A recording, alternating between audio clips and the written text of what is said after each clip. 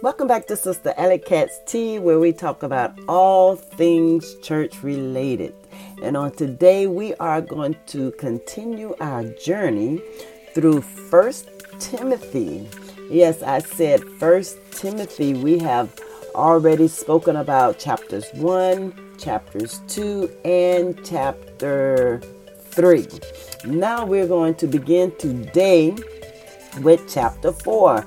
Now listen, we are going all the way back to the beginning, back to the foundations where we built our foundation for God, or where we are building a new foundation for God, or we are novices in the faith. We just now are learning about God and we are building a foundation.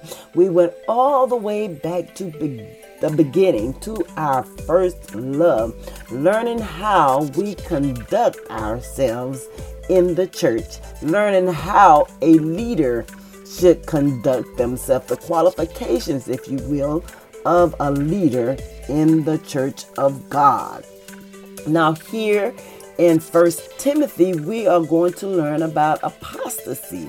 You know, the Holy Spirit revealed that in the latter times, in the latter days, which we are living in 2022, there will be a falling away from personal faith in Jesus Christ and scriptural truth. Listen, people that knew Jesus, who lived for Jesus, they will be turning away from the faith of Jesus Christ in the last days, and they will be turning away from Jesus to have something else to fill that void, to fill that space. The Bible tells us, so we should not be alarmed about those that are turning away from Jesus Christ. The Holy Spirit revealed that in the latter times there will be a falling away from the personal faith of Jesus Christ and scriptural truth, the truth of the Bible. Many people will fall away from the truth. They will turn their backs on the truth to run after fables, to run after things that are not of God. So it is scripture, so we should not be surprised about what is happening in the world today. People will abandon the faith of God to follow after false teachings of deceiving spirits and of demons. This is what the Bible tells us. People will turn from Jesus Christ, from the Word of God, from the truth, to follow after what deceiving spirits and demons are telling them. Listen, the first thing that Satan does is he comes in with deception. That is the first thing that comes from the kingdom of darkness. That is deception, deceiving, false teachings, deceiving spirits and demons. Just say, wow, I can see that happening today. In 2022, many are turning from Christianity to follow after other religions, to follow after no religion at all, or to follow after the New Age, quote unquote, movement. Yes, what is New Age, you may ask? Well, New Age is used to describe spiritual or non-scientific activities such as meditation, astrology, and alternative medicine, or people who are connected with such activities. That describes New Age. So when you hear of New Age, think on these things. Many people are turning away from Christianity to follow after New Age. And listen, I am not surprised about why Paul is telling Timothy of these things, because of Ephesus, the town of Ephesus, or the city of Ephesus. If you did your homework, you were supposed to go and look up Ephesus to see what kind of place that was. Listen, that place was filled with occultism. It was filled with New Age, as we can say today. It was filled with this type of stuff. So this is why Paul was telling Timothy to look out for these things, to look out for the congregation in the church, and to look out to be aware of what is going on in your surroundings. Listen, the Spirit said that people will fall away from Christianity and follow after these things. So it is not something that we should be concerned with when we see others turn away from Christianity and follow after these things. What we supposed to be concerned with, that we ourselves do not fall away or turn away from Christianity to turn to these things. We have to be solid in the faith of God. We have to stand firm. That's why we are building our foundation here today in 1 Timothy. That's why we are reconstructing our foundation. That's why we are building a new foundation, or just going back to the foundation, going back to remind ourselves of the foundation or the principal things of the Word of God, the principal things of how we are supposed to conduct ourselves in Christianity, and not to follow after the things of New Age, to follow after the things that are turning many away from God. And listen at this.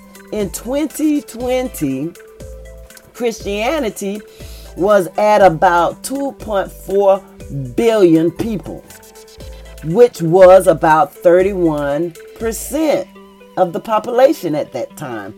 And Islam was at 1.9 billion, which was about 24.9% at that time. Listen, Islam has grown since 2020. So you can imagine what the numbers are today. Many people are falling away from Christianity, and listen, they're turning to other religions, or they're walking around with no religion at all, or they are turning to New Age. So listen, we want to stand firm in our faith. We want to get the Word of God on the inside of us. So when that spirit, that deceiving spirit, as the Bible is telling us, or those demons begin to come and whisper in our ear to tell us to turn away from Christianity, we have a firm foundation, and we can stand up to that deceiving spirit and say, no, no, no. I know the truth, and I am going to stand in the truth. Get behind me, Satan. Go back to the pits of hell where you belong. Yes, we can say that. We have authority. Hallelujah, Jesus. The Bible tells us we have the power to tread over serpents and scorpions and all powers of the devil, and nothing by any means shall hurt us, shall harm us. So we can tell that deceiving spirit to get away from us and go back. The Bible also tells us if we submit ourselves unto God and resist the devil, resist what that deceiving spirit is telling us, the Bible says that he must flee. Submit yourselves to God, resist the devil, and he must flee. He must leave you alone. So we are learning here. We're building a foundation here. We're going back and remembering our foundation. We're remembering those scriptures that we came up, that we grew up with, or that we are beginning to learn. If we're a novice in Jesus Christ, we're learning these scriptures. We submit ourselves to God. That means submit ourselves, or do the things of God. Listen, submit to the word of God, what the word tells us to do. Resist the devil. Don't listen to what the devil is telling you to do. And what? He has to leave you alone. He must flee from you. But granted, I must also let you know that he will come back, just as he did Jesus when he tempted Jesus. He went away, but he came back. So remember that the devil will leave you, but he will come back. But you have your tools in your arsenal if you have listened to the whole armor of God. Listen to that series. You know what your tools are. You have them in your arsenal, and you know how to get rid of the devil. You know how to banish the devil. You know how to make the devil flee from you. Yes, so we're going to stay in Christianity, and we are not going to listen to these deceiving spirits and demonic spirits that try to get us to turn away from the gospel of Jesus Christ. Now, there will be in the church preachers who are highly gifted. Listen to this. They are highly gifted and they are anointed by God. But some will accomplish great things for God and preach the gospel of truth effectively. They will do that, but they will depart from the faith, and they will gradually turn to these seducing spirits and false doctrines. So nobody is exempt. Listen to me. That's why I admonish you to pray for your leaders.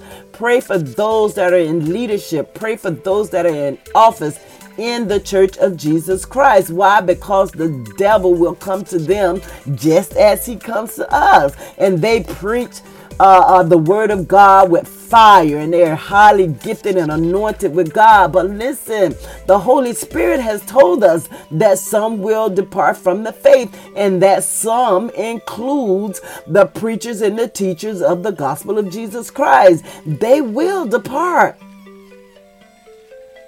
and they will gradually turn to seducing spirits and false doctrines. And because of their former anointing and their former zeal, they will mislead many. Listen, we don't want to be misled. We don't want to fall into that category of those that depart from the faith, from the gospel of Jesus Christ.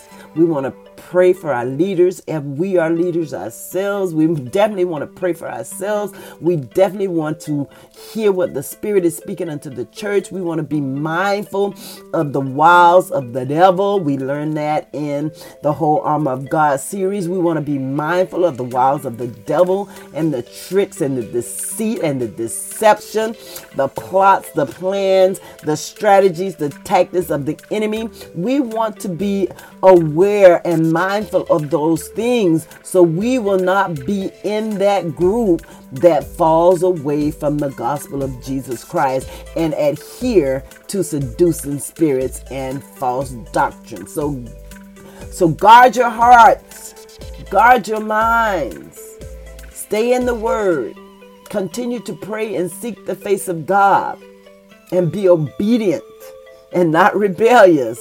Yes. And we will make it, because God said he will never leave us and he will never forsake us. He will be with us until the very end. As long as we keep our hand in his hand, he is going to keep us. He is going to watch out for us. So we want to be mindful of what the scripture is telling us here today.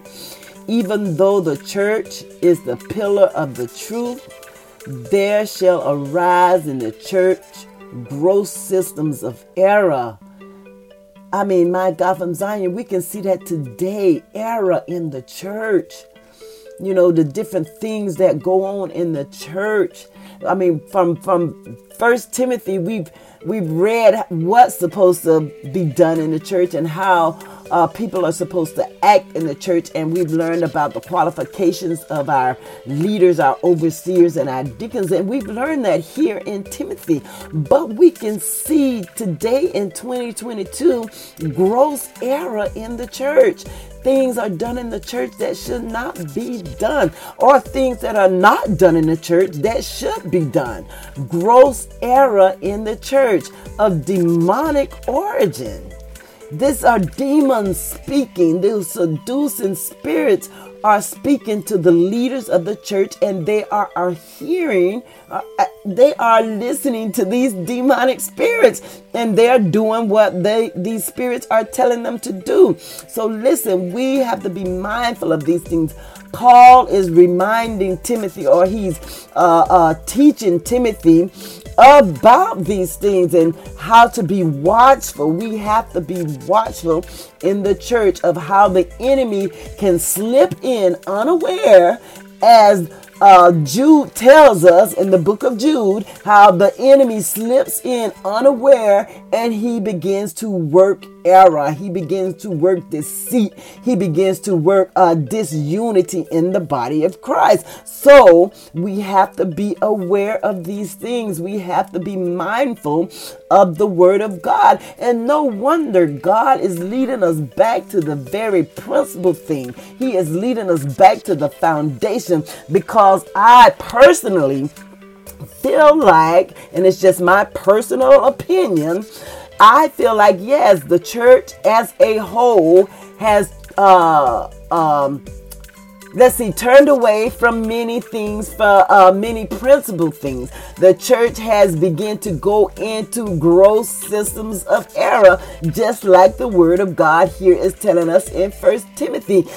We can see it with our own two eyes. We can feel it in our spirit. We can, by the Holy Ghost, we can discern what is going on in the church world. And Paul is encouraging Timothy here to be mindful of these things, to watch for these things. And that's what we are supposed to do. We are supposed to be mindful of these things. We're supposed to watch for these things. And if we are in leadership, we are supposed to correct these things. We are not supposed to allow these things to continue on in the church. We are supposed to correct it. We are supposed to silence those false teachings. We are supposed to silence those false ways. We are supposed to bring it back into correction, back in the road, if you will, because many, they turn down the wrong road, or they get off the path that God has set before them. And we as leaders, if you are a leader, I'm not saying that I'm a leader, but those that are leaders, you are supposed to put those people or help those people, those in the congregation, get back on the right path, get back on the right road, following after Jesus Christ, after the word of God. There is no time for us to pity pat and babysit the Christians. Either you want to live for God or you do not. Listen, I'm telling you from experience. I am not telling you something that I do not know. I've been there and I've done that. I went down the wrong road. Yes, I did. But now I am making my way back to the right road, and I will do everything in my ability to make sure that I teach and show forth the things of God, the right things of God, the true things. I will defend the gospel of Jesus Christ with everything that I have on the inside of me. Yeah, because I was one that turned away from God, that got on the wrong road and did the wrong things before God. But now that he was patient and he waited for me. He waited for me and he helped me to get back on the right road. And now that I am there, I will defend the gospel of Jesus Christ unto death. I will die for the gospel of Jesus Christ. I'm not just saying that just dry long soul. Listen, I'm telling you, I have been through some things. If I live, I live for Jesus Christ. And if I die, I die for Jesus Christ. Because listen, I will be going into the bosom of Abraham. I will be going to heaven to be with Jesus Christ. So there is no fear in God. So listen, I'm on a rant, but listen, we have to see these things, and we have to understand that these things will come to pass. Demonic origin, teachers abstinent from the meat foods and conjugal intercourse. This is what is being taught. These are the things that are rising in the church today. And you want to talk about stay away from pork, or don't eat this, or don't eat that. Listen, Paul is letting us know that means nothing. That means nothing in the work of God. That means nothing. Listen, God made everything. He made it good. You pray over it and you eat it and you keep it moving, because everything that God made is good. And we can see here in Timothy that Paul is telling us that that is nothing. Yeah, this was a way, or this is a way that the works of the enemy, or how this scripture is telling us, gross systems of error are entering into the body of Christ. And we know the teachings of abstinence from meat foods and conjugal intercourse. These were ways or forms of Gnosticism that was developing in its developing stage. And we know of Gnosticism now today. Look up Gnosticism and see what that is all about. It is spelled with a G. The G is silent. Look up Gnosticism. Ask Siri, what is Gnosticism? And you will see for yourself what it is today. Now, Paul went to the heart of this dualistic era by stating that meat is not inherently evil. It is the creation of God. Those who believe and know the truth can gratefully receive it and use what God created. Everything God created is good. I just said that. Nothing is to be rejected. Listen, nothing that God created is to be rejected. What you do is you pray over it. You thank God that He's given it to you for the nourishment of your body, and you receive it. Now, that is you if you believe and you know the truth. Now, if you are skeptical about the truth of Jesus Christ, then maybe you won't eat it. But listen, everything God created is good, and it is not to be rejected unless it's something that you do not like personally. You've tried it and you do not like it, then you may reject it. Because listen, honey, you can't get me to eat a beet. I've tried a beet. I don't like a beet, and I will not eat a beet. But hey, we're coming in a time of famine. I might just have to eat those beets and keep it moving for sustenance to sustain in this last and evil day. But listen, I don't like them and I don't eat them. That's the only reason. The only reason that I don't eat a beet is because I don't like the taste. But listen, there's coming a time before us. We are coming into a time. Listen what I have to say. We are coming into a time where we're going to have to grow our own food. We're going to have to go back to canning or preserving food. There's coming a time ahead of us that those beets are going to look real good on my plate. Yes, they are. And most likely I will eat them. Why? Because it will be sustenance for my body. It will be something that will keep me moving, keep me going. So yeah, we're coming into a time that Sister Alley Cat's Tea is going to have to eat a beet, but she doesn't like it. So listen, everything that God created is good. Yes, everything God created is good. Nothing is to be rejected. We receive it with thanksgiving, and it shall be sanctified by word and prayer. So what you do is you pray over it. You thank God for it. And the word said it shall be sanctified. It's going to be sanctified by the word of God and by your prayer. Yes, eat it and keep it moving. Now we're going to look at the responsibilities, of a good minister. Paul tells Timothy, by reminding the brother of these things, you will be a good servant of Christ Jesus.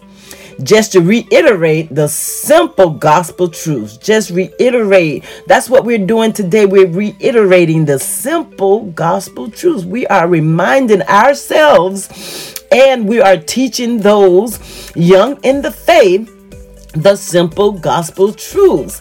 However, in order to do this, Paul is telling Timothy, you have to keep yourself nourished in the truth of the faith and not godless myths and old wise fables. Listen, in order to be a good teacher, a good minister, a good preacher, you have to nourish yourselves first. You have to get in the Word of God. You have to hear the Word of God. You have to learn the Word of God and nourish your own selves before you can nourish somebody else, before you can teach somebody else. Listen, we are not to listen to godless myths and old wise fables. We have to nourish ourselves with the truth of the gospel of Jesus Christ, because there are many, many godless myths out there.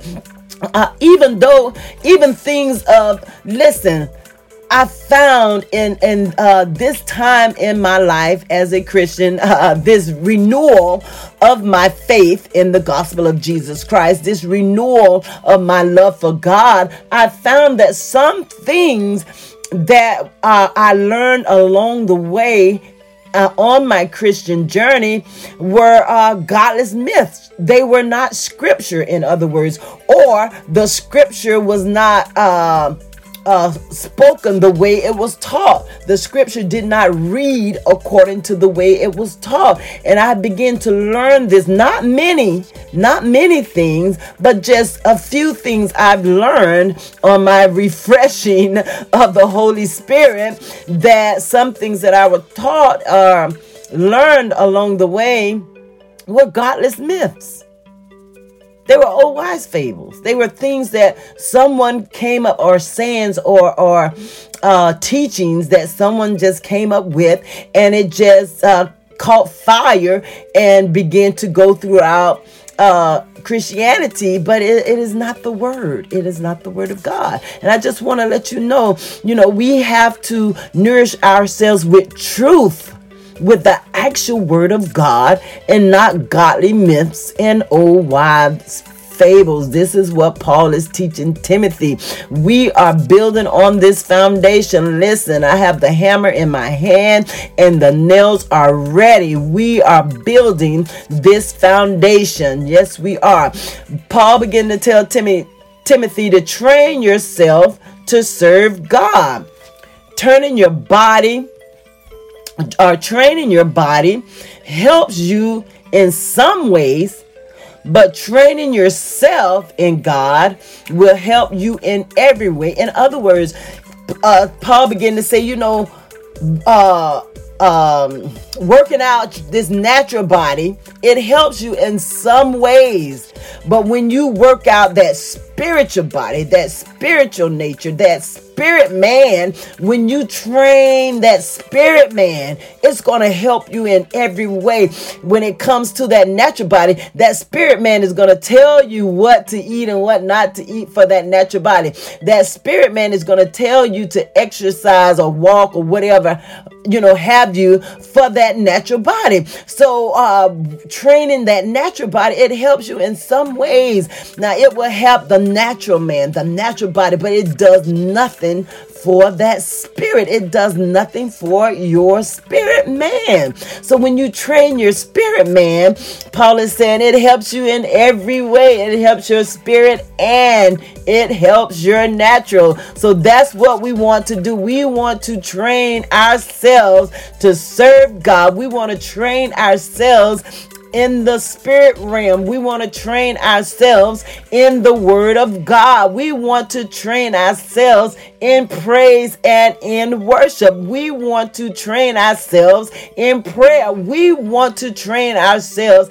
how to get close to God, how to hear from God, to know God's voice, to separate God's voice from our own desires and wants, our own voice, to separate God's voice from the voice of the enemy when he comes to deceive us. We want to train ourselves to know the things of God separate from the things of the devil, from the things of the enemy, from the things of the world. Listen, the Bible tells us that we are in the world, but we are not of the world. So we want to make a separation there. There's a separation that has to be there. We are in this world, but we are not of this world. Why? Because this world belongs to Satan. This world belongs to Lucifer. We are only travelers in this world. Our home is in heaven. Therefore, we are not of this world. We are not of the kingdom of darkness. We are of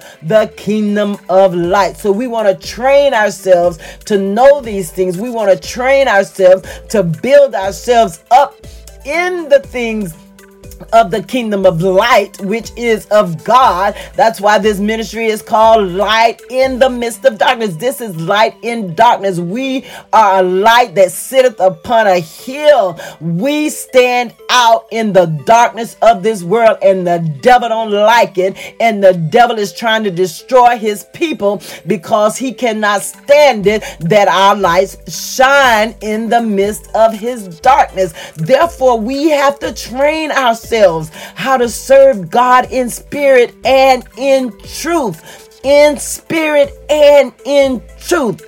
Train ourselves. And how do we do that? We read the word of God. We study the word of God. We learn the word of God. We listen to teaching. We humble ourselves so we can be taught. We humble ourselves so someone can put teaching in us, just like Timothy, just like Paul put teaching into Timothy. This is how we learn. We train ourselves. This is how we live in spirit and in truth. This life and for our future. Yes, we train ourselves for this life and for our future life. Now, Paul exalts Timothy to command and teach these things. Let no man despise your youth. It does not matter how old or how young you are. If God has given you the gift, you better use the gift that God has given you. If he's given you a gift to teach his gospel, use it.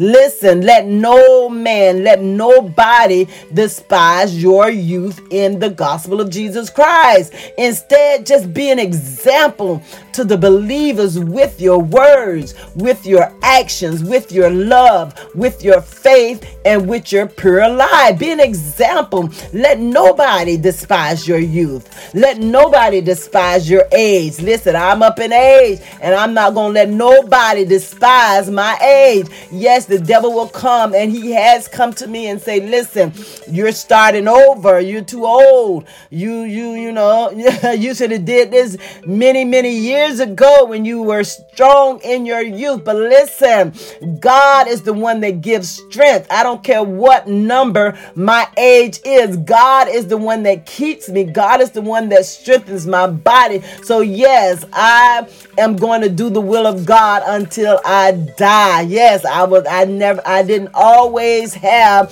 this mindset. I did not always have this mindset. Listen to me. I did not always have this mindset. But listen, honey, I have been through some things. I have learned some things. I've been taught some things. I've experienced some things. I've seen some things. I've heard some things. And listen, now I have this mindset, honey. The Bible says, what will you let separate you from the love of God? Will you let tribulations, trials, principalities, will you let any of these things separate you? No. I have come to a point in my faith, in my trust in Jesus Christ, in my belief in the Lord God Almighty, that I will not let none of these things separate me. Why? Because, honey, I've been there, I've done that. I've been separated from God. And let me tell you, it is not no picnic. It is not no flower bed of ease. Listen, don't let nobody despise your youth. Nobody. And as a matter of fact, I can see where the younger generation are springing up on every side, and they are preaching the unadulterated gospel with no clothes on. They don't care about how religious folk feel about what they're saying. They are preaching the true gospel of Jesus Christ, honey, and that it don't have no clothes on it. That's just an expression. That means it is pure. It is a pure gospel. They're preaching the pure gospel. They don't care about trying to fix it up and make it look nice or sound nice. They are preaching it. Back in my day, that's why we're going back to the foundation. When I first became a Christian, listen, they preached the unadulterated gospel of Jesus Christ. They preached heaven or hell. Either you are going to live to go to heaven or you going to live and go to hell. That's the way I came up, heaven or hell. There's no in between. There's no pity pat. There's no, okay, sister, it's going to be all right. No, it was none of that.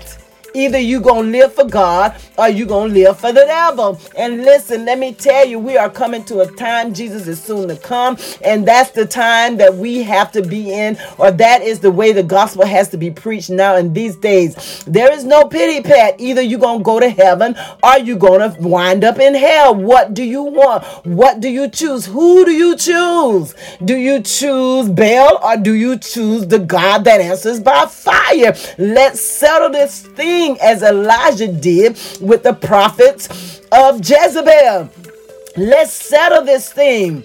We're going to serve the God that answers by fire. If Baal answers by fire, we're going to serve him.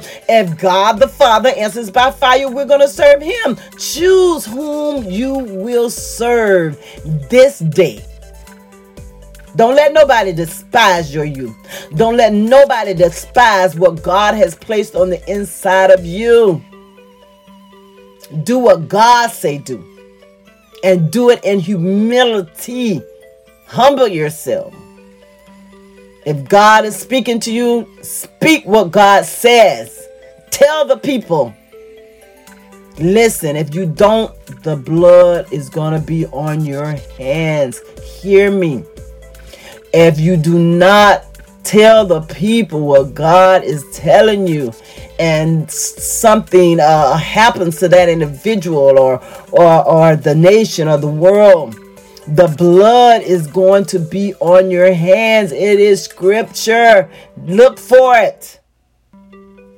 And you don't want the blood on your hand. Therefore, do what the Lord is telling you to do. Do not let anybody despise your youth. Instead, be an example to the believers with your words, with your actions, with your love, with your faith, and with your pure life.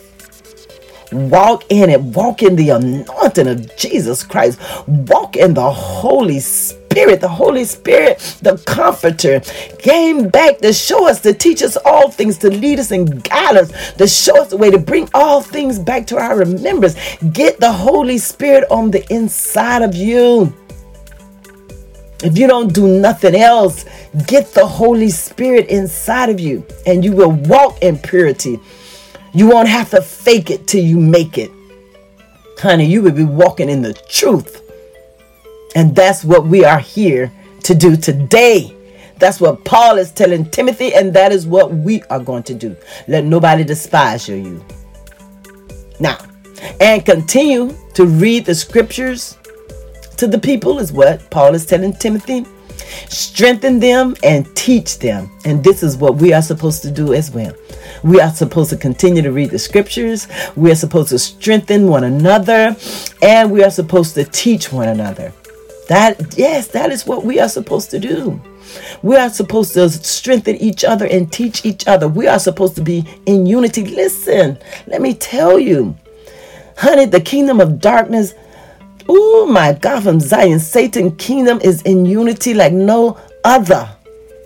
But the people of God, Christianity, is like we don't know what unity is. Come on, somebody. Come on now. Listen to what I say. You know it for yourself. Look with your natural eyes. Look with your spiritual eyes. The kingdom of darkness, they work in unity. It's horrible, but they do it. In the kingdom of Jesus Christ, Christians, my God from Zion, I'm going to leave that right there. Paul is telling Timothy to use the gift from the Spirit that is in you, that you have, which was given you through prophecy and laying on of hands by the elders, dedicating you to your Christian service. So use what God has given you. Paul said, continue to do this and be careful in your life and in your teaching, and you will save both yourself and those that listen to you. So if you do this, it's going to save you and somebody else. My God from Zion, amen to that. It is all about leading someone to Christ, and not only that, but helping them as well as yourself to continue in the faith of the gospel of Jesus Christ. Listen, we have finished 1 Timothy chapter 4, and we are going to jump right into 1 Timothy chapter 5. It's concerning various groups, age groups in the church. Now listen, Paul was teaching Timothy how to be a good minister. Listen, Paul turns his to advice of how to relate effectively to individuals who make up different groups in the church. Timothy was to appeal to the older men as he would with his own father, not with rough rebukes, but with gentle exhortation. Just like the old, Paul is telling Timothy, the old men in the church, treat them just like you would treat your own father. He was saying the old women in the church, treat them like you would treat your own mother. The young men in the church, treat them like you would treat your brother. The young women in the church, treat them like you would treat your sister. Listen, this is what you're supposed to do. Handle them this way, and you will be a good minister. Concerning widows, throughout the Old and the New Testament, widows, orphans, and aliens are viewed as special objects of the mercy of God. They are to be taken under the wings of the congregation. Timothy was instructed to give proper recognition, that means proper honor, to those who were truly widows, those that were left alone. There's a difference in widows. There is a difference. Yes, there is a difference. You have widows who all they had were their husbands, and now their husbands are dead and they are alone. Then you have widows that had children and grandchildren. Yeah, Paul is saying, show recognition and honor to the widows who are truly widows, those who are left alone. That means those who had given themselves to the work of prayer, intercession in the church, and were really in need. These widows were contrasted to those who still had children or grandchildren. Now a widow who has nobody else but themselves, now that their spouse is deceased, they worked in the church. They worked in prayer. We can read in the scripture of how different ones they stayed in the church, in the temple, praying always. They worked in this in the gift of intercession, or in the part of intercession in the church. And Paul was talking about these women, and he was contrasting them or separating them from the widows who still had kids. Why? Because the kids are responsible for taking care of their parents. See, in God's economy, the first responsibility for caring for the needy falls on the family, not the church. But if there is no family, then that responsibility falls on the church. Come on now, somebody, let's not get it twisted. Let's understand what the word is telling us. If you are a widow, or if you know a widow, and that widow has family. It is the responsibility of the family to take care of that individual. If there is a widow who has no family, she is left alone, then it is the responsibility of the church to take care of that individual. Hear the word of the Lord. Hear God speaking on today. Now, the church at Ephesus apparently had an official list of widows who were entitled to material support from the church. They were required to exhibit certain spiritual qualifications. Listen, the widows had to exhibit certain spiritual qualifications to be entitled to material support from the church. My God, from Zion, who does that? Yes, this is the word of God. And maybe that's why the church today have fallen into systems of error. Listen at what the word tells us. This widow must be over the age of 60. She must have been faithful to her husband. And she must have been well known for her good deeds. Listen to this. These are qualifications of a widow in order to be entitled to material support from the church. She must be over 60 years of age. She must have been faithful to her husband while he was alive. And she must have been well known for her good deeds. My God, my God. Come on, somebody. Go with us. This is the word of God. This is the word of God. We are going back to the foundation. We are going back to the principal things of God. Yes, we are. Now, do not put the younger widows on the list, Paul said. They will remarry. Listen, don't put the young ones on the list, because they will remarry. They will find a husband. Yeah, they will have a more difficult time with resisting the temptations that are connected with idleness. The young ones, don't put those on the list. Yeah. Because they will remarry. They're going to have a harder time resisting the temptations of the devil, basically.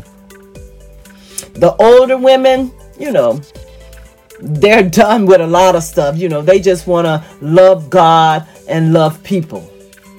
And they're waiting to go and be with Jesus or be with the Lord, in so many words. But the young ones, it's going to be hard for them to resist the temptation. Because if you consider them a widow, that means they can't, or they're not, they won't be getting married again. I put it like that. They will not be getting married again. And that is too hard for the young people. So don't put those on the list, because they will marry, and the temptation is too much for them in their idleness. Now, concerning elders,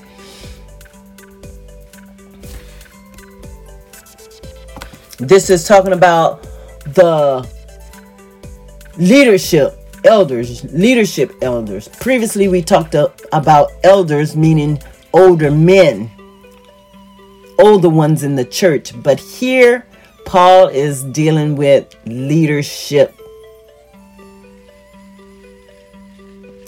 Elders have the oversight of the affairs of the congregation, and those who excel in this ministry of leadership were to be considered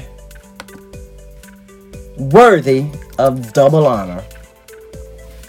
Listen, elders have the oversight of the affairs of the congregation, and those who excel in this ministry, in the oversight of the congregation of leadership, were to be considered worthy of double honor. So if these elders, they worked in their calling and they were great at it, they did it effectively, they did it efficiently, the people loved them, that they taught, they were skillful in their teachings, they were skillful in the word of God.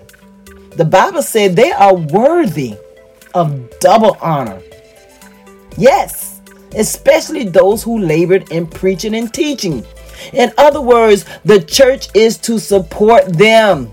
They are to be paid. Yes, it is in the scriptures. The ministers, the elders that excelled in their ministry, they were to be paid. They were to be considered worthy of double honor. This is what Paul is telling Timothy. Yes, that's why the leaders get paid. But honey, listen. The Spirit told us, Father, up there in 1 Timothy chapter 4, the Spirit spoke expressly that many were going to be falling away from the faith and giving heed to seducing spirits and doctrines of devils. Yeah, and that includes leaders. So honey, if your leader has fallen away, if your leader has given heed to seducing spirits, this one is not worthy of double honor. This one is not worthy to be paid according to the gospel of Jesus Christ. It is not my opinion. It is what the scripture is telling us here. This one that has fell away from the faith and given heed to seducing spirits and doctrines of devil. This one that has allowed systems of error to enter into the church. This one is not worthy of double honor. This one is not worthy to be paid according to the scripture of Jesus Christ. Listen to what the scripture is telling us here on today. We have gone back to the foundation. We have gone back to the principal thing of the gospel of Jesus Christ. It's not what I think. It's not my opinion. It is what the word of God is telling us here on today. Now, Paul was aware of opposition in the ministry. He had already spoke of the need to guard the congregation from the reproach of slanderers. Therefore, Paul gives a procedure for separating valid accusations from false ones. Listen, there are many valid accusations against leaders in the church, and there are many false ones. Yes, there are many people out there trying to scandalize the name of the people of God. Why? Because they work for the devil. They are led by the spirit of evil. They are deceiving spirits. Yes, and they have doctrines of devils. They are from the kingdom of darkness, and they are trying to scandalize the name of Jesus Christ, scandalize the name of church leaders, scandalize the name of the church. And Paul gives a procedure to validate accusations from false ones. The good from the bad, in other words. An accusation should only be considered if 2 or 3 witnesses swear to it. If 2 or 3 witnesses can come together and say yea is yea and nay is nay, then consider that accusation. But if you cannot get 2 or 3 witnesses, then you consider it false. When accusations are proven to be true, however, Timothy was instructed to publicly, before the entire congregation, to rebuke the offender, that others may fear the disciplinary actions of the Lord. Follow these instructions without partiality or favoritism. Don't do it for one and don't do it for the other. Don't rebuke this person and not rebuke that person. Paul instructed Timothy, if the accusation is true, openly, publicly, before the entire congregation, rebuke this person. Publicly reprimand this person, this offender, so that others may fear. Yes, this is what Paul is telling Timothy. Listen, we are going back to the foundations of the gospel. My God, from Zion. Did you know that was in here? Did you know that was in the Word of God? Did you know that? So these teachers and leaders and people of office, when they are found or when they are proven to be guilty of an accusation, do you know they are supposed to be publicly rebuked? They are supposed to be publicly reprimanded in the church? Do you see that happening today? Or do you see it being covered up? Do you see that happening today? No, honey, we are going to the principal thing. We are back to the principle, the first love, the beginning. We are going back to the beginning, and we are hearing thus said the word of God. We are hearing what the Spirit is speaking unto the church. Why is God so angry? Why is God judging the nations? We can find here in Timothy some of the things that are not happening in the church and some of the things that are happening in the church. And we can say that's why God is so angry. That is why judgment is upon the nations. That's why God starts his judgment in the church. God judges, his judgment starts with his people. In so many words, it starts with the church. God is judging the nations. And we can find here why he is judging the nations. Now, one way to avoid painful situations involving the discipline of an elder is to be careful. Listen to Paul. Is to be careful who you ordain in the first place. That's what Paul is telling Timothy. To avoid this situation, be careful who you put in office in the first place. Make sure that person is worthy of that office. Don't put them in place if they don't qualify, if they don't have the qualifications, if they don't live a holy and a righteous life.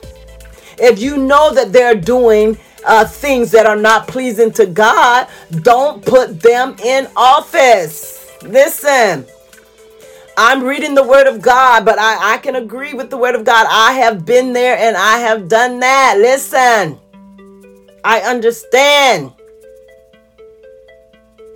I understand what the word is saying. Been there and done that. Paul is saying avoid painful situations involving disciplinary actions. Avoid that. How do you avoid that, Paul? Well, be careful who you put in place in the first place. Be careful who you ordain in the first place. Be careful who you lay hands on in the first place. That's where the scripture is coming from. Lay hands suddenly on no man. Why? Because when you lay hands, you are imparting in them. You're stirring up the gifts of God in them. You are placing them in an office. Lay hands suddenly on no man, because you want to avoid painful situations of disciplinary actions. You want to be careful who you place in the office of an elder in the first place, is what Paul is saying. Now, Paul counseled Timothy on several things. No one is to be ordained to the position of elder hastily. Don't do it quickly. No, they have to be tried. They have to be tested. Do not ordain someone to the position of elder hastily. Ordaining a man as an elder is a public declaration to the church that the person has been faithful to God, during the time of their Christian profession. This person has been faithful to God. You are declaring, you're putting your word behind it. You are putting your character behind this person. You're saying that, yes, this person has been faithful to God. We are back at the principal thing, my God from Zion. Did you know that this was in the Bible? Did you know that? Paul said, for a church to ordain or appoint anyone to a position of leadership hastily, in disregard to the guidelines of God, causes it to be a partaker of that person's sin. Yikes! Yikes! If the church ordains somebody hastily and they disregard the guidelines of God, then the church is a partaker of that individual's sin. What? You wonder why God is so angry? Yes. If you put somebody in the office of leadership and you disregard these guidelines that we are learning here in the book of 1 Timothy, you disregard all of that, of how they have to be a husband of one wife. They have to be gentle. They have to be faithful to the word of God. They have to be skillful in teaching the word of God. They have to be able to lead their own home, their own children, before they can lead a church. When you disregard these things, the Bible is telling us that the church is a partaker of that individual's sin. If that person is abusing his wife or his kids at home and nobody knows about it, and we put that individual in position because we did not seek God on the matter, the church is a partaker of that abuse. That's just an example I'm using. Then the church as a whole is a partaker of that abuse. Oh my God from Zion. Did you know that that was in the Bible? Did you know that that is a principal thing in the Bible? Did you know that? Is that being taught in the scripture? Have you heard that taught at your church? Has it been taught recently? Have you heard the qualifications of a leader been taught? Have you heard that sermon? It's in the Bible. Did you even know that it was in the Bible? It's there, and we are learning it today. It appears that Timothy had frequent stomach problems. We're moving on. So Timothy had stomach problems. And perhaps it was due to the poor quality of water there at Ephesus. So it was, it was frequent with Timothy. So what did Paul tell him? Because Paul is shutting this letter down now. He's coming to the end. Paul told Timothy to drink a little wine for medical purposes because he had stomach problems. Paul told Timothy to drink a little wine for medical purposes. Sweet wine. Back in those days, it was juice coming from the grapes before they were pressed. That juice that comes from the grapes, that's sweet wine. That's what they call sweet wine. Paul is telling Timothy to drink a little wine because he had stomach problems, which most likely was due to drinking the poor quality of water in Ephesus. So therefore, Paul was telling him to drink this wine for medical purposes. Listen, my church friends, my religious friends. That's what Paul was telling Timothy to drink it for. This sweet wine was good for the stomach and it did not intoxicate. I am not touching that wine controversy with a 10-foot pole.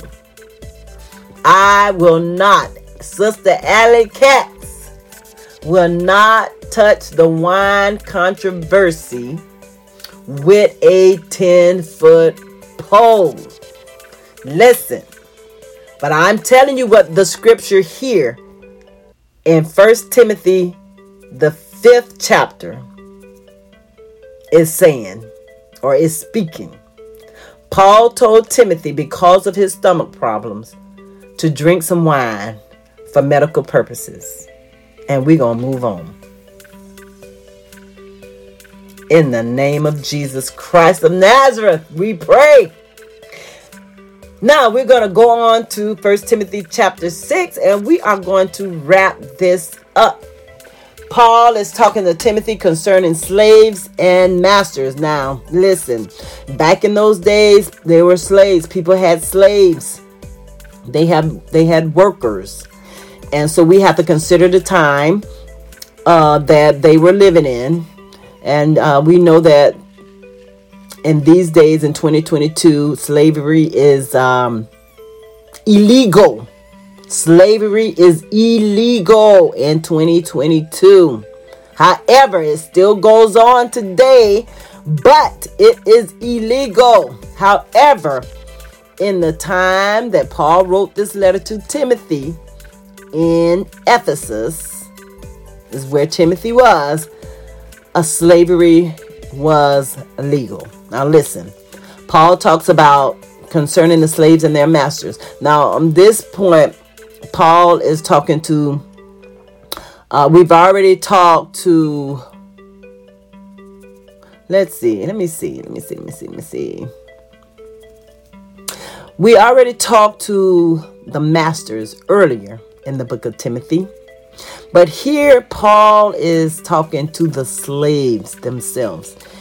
Why do I say this? It's because when the church was being formed, when the gospel of Jesus Christ was going forth, slaves were being saved. Slaves came into salvation and their masters came into salvation. So in one church, you will have slaves and you would have the masters. Both of them would at times be going to the same church. Because many times, I wouldn't say at times, most of the time, because there would maybe be only one church in the city. Therefore, the slave and the master came to the knowledge of Jesus Christ. So Paul has to address these things. Why? Because they're both trying to live for God. Therefore, you have to address the roles of a slave, contrasted to the role of a master. Listen what Paul had to say. Under normal circumstances, slaves and masters had no associations outside of the institution of slavery. See, I'm the master and you're the slave, or you're the master and I'm the slave. However, these two groups found themselves thrown together in the congregation in new ways. They both go to the same church, creating problems that the apostles were forced to address repeatedly. They had to address this issue. Why? Because if I'm the master and we're going to church and you're my slave, I may feel like you still have to do the things of slavery here in church, but not even though we're coming into the knowledge of Jesus Christ. Or the slave, well, here, we're just going to listen to what the scripture is telling us. In this passage, Paul addresses the slaves only. They are to view their masters as worthy of full respect. Honor and respect should be granted, lest God's reputation and the Christian faith be slandered. So you are a slave. Oh my God, from Zion. You are a slave. You have to respect your master. They had to address this issue because we don't want the gospel of Jesus Christ to be slandered. That is your role. That is your position. You are a slave. So you have to honor your master. No back talking and carrying on. Your master is worthy of respect. If he is a good master, if they are good masters. And granted, if the master is in the church, they are either a good master or they're learning how to be a good master. Now, Paul returns to where he began after he finished with the slavery part, the slave and the masters. Paul returns to where he began. He returns to false teachers. He described the characteristics of their disease. Yes, Paul considered false teachers to have a disease. He said doctrinal error is seldom merely a case of being innocently mistaken. There is almost always some degree of guilt. Yeah, when you're false, there is some degree of guilt. You didn't just dry long so become a false teacher. False teachers in Ephesus, they were conceited. They were puffed up. They were inflated with egos who understood nothing. Yeah. This is what Paul talks about the false teachers at Ephesus. They were diseased with controversies and arguments, which leads to envy, quarreling, malicious talk, evil suspicions, and constant friction. Their minds have been corrupted. They have been robbed of the truth by Satan. And they think that godliness is a means of financial gain. Their greed was the core of their motivation. Yes, this is what Paul said. Paul said that false teachers are diseased. He started out with false teachers and he's ending the book of 1 Timothy with false teachers. He wants to keep Timothy on guard. He wants to make sure that Timothy is watching out for the congregation, that Timothy is watching out or defending the gospel of Jesus Christ. He's saying that these people are diseased. They are conceited. They're puffed up. They're inflated with egos and they understand nothing. They're diseased with controversies and arguments. They lead with envy, quarreling. That leads to envy, quarreling, malicious talk, evil suspicions, and constant friction. Their minds have been corrupted. They have been robbed of the truth by Satan, and they think that godliness is a means of financial gain. These are they. Now, Paul comments on the topic of greed. He tells Timothy, godliness does not give financial gain. Listen, being godly has nothing to do with financial gain. It itself is gain when accompanied with contentment. You have to be content in preaching and teaching the gospel of Jesus Christ. Paul supported his point with a common Jewish and Christian idea about the complete transcendency of material things. Listen, use them while you are here on this earth. Why? Because you cannot take them with you in death. Paul does not cut any corners. Listen, the gospel does not cut any corners. The gospel tells it like it is. How do they say? The gospel tells it like it is. There is no pity pat. There is no coding. Did you know that this was in the Word of God? Paul said the gospel, godliness has nothing to do with financial gain. Preaching and teaching the gospel has nothing to do with financial gain. In itself, the gain, you have to be content with preaching and teaching the gospel of Jesus Christ. If you get near a penny, not one single penny, you should be content when you teach the gospel of Jesus Christ. And then he came back and said, you have things, you gather things, you get things, you get money. You get these things, you get cars, you get houses, you get jets, planes, whatever, what have you, of elders today. But he said, use that while you can, while you are on this earth. Why? Because you cannot take it with you in death. You're going to leave that here. We talked about that on the previous episode, how this information really hit home to me when my mother died. When my mother died and left all of her nice things here, it hit home to me. And I say it hit home to me because yes, I was in a state of grieving, but I also could see with my spiritual eyes, the Lord was dealing with me about spiritual things and natural things. This stuff is not going to go to heaven with you.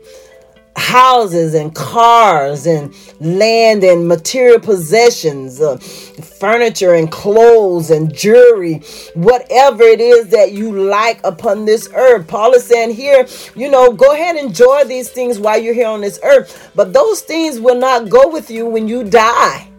You cannot take that stuff with you. We can look at, for instance, King Tut, how his burial chamber was full of his things, full of expensive things, gold and all kind of material possessions. They put it in his burial tomb. But listen, King Tut is gone, and all that stuff is here today. That stuff is in museums.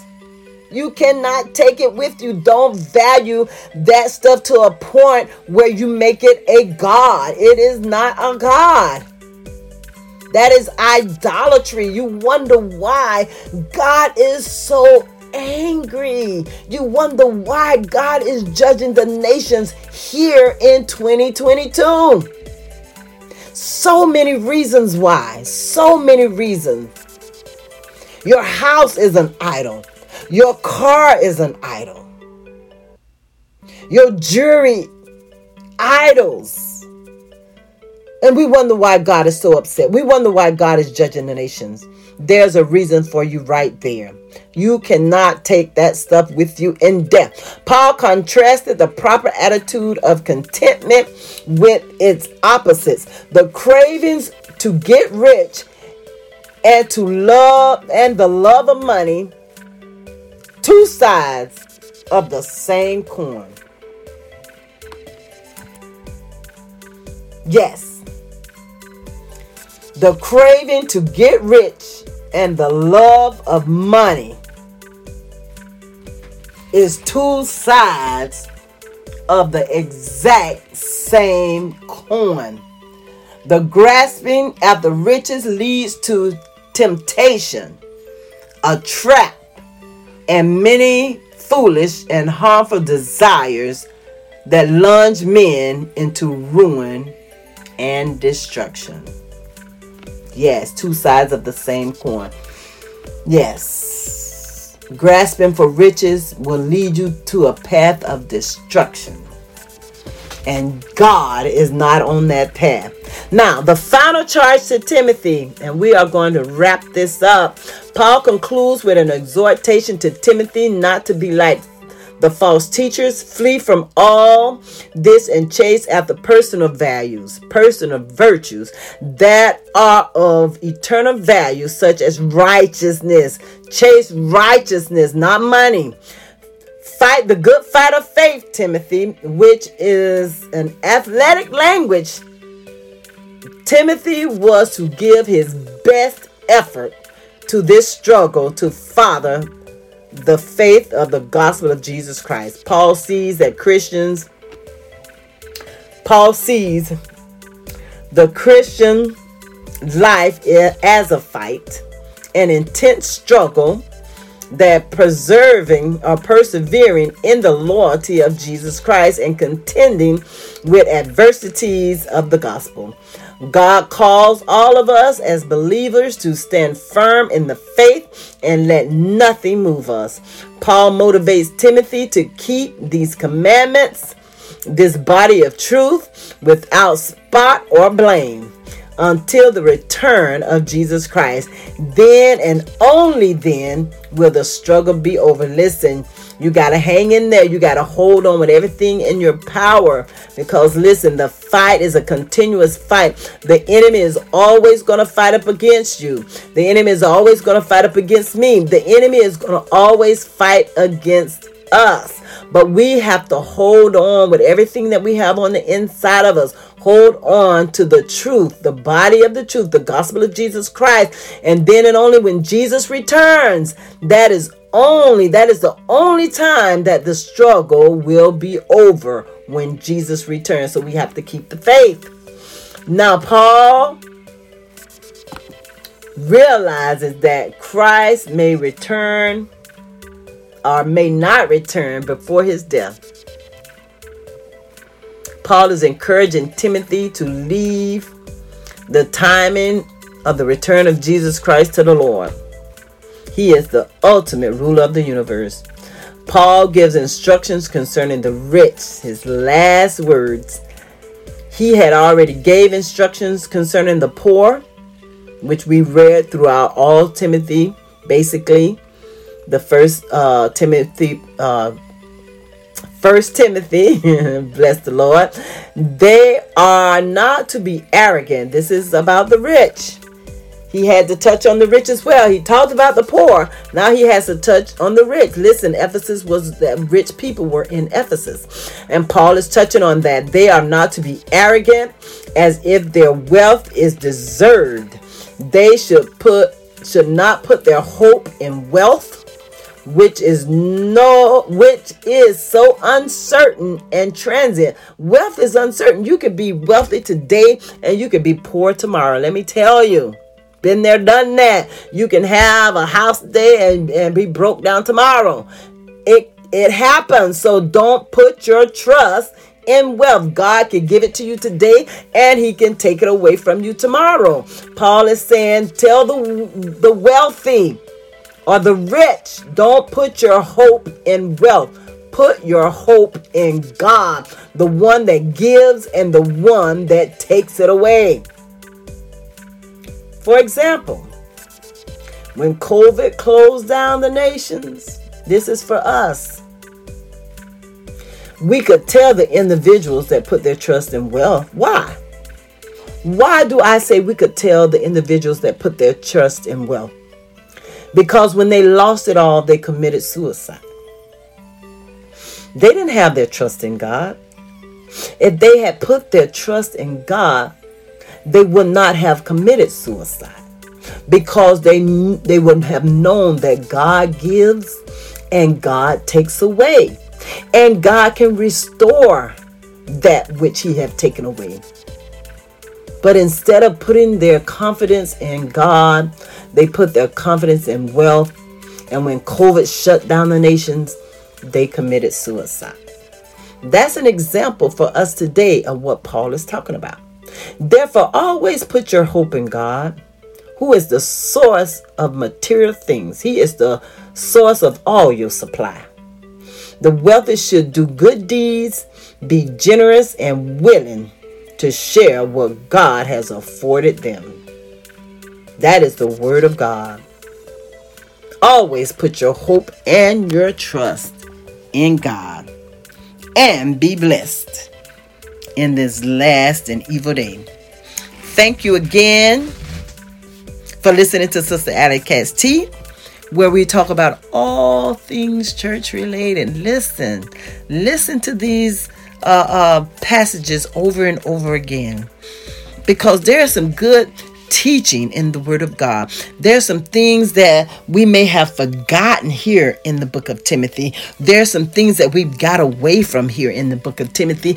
And there are some things that we did not know was in the Bible here in the book of Timothy. Yes, read the book of Timothy. Go over the scripture one by one, word by word, precept by precept, and hear what the Spirit is speaking to the church in this last and in this evil day. I love you guys, and I will be talking to you soon. Why? Because we have to go to 2 Timothy. But listen, 2 Timothy is only 4 chapters. Let's see what we can glean out of 2 Timothy. Love you guys, and have a beautiful and blessed day. Goodbye.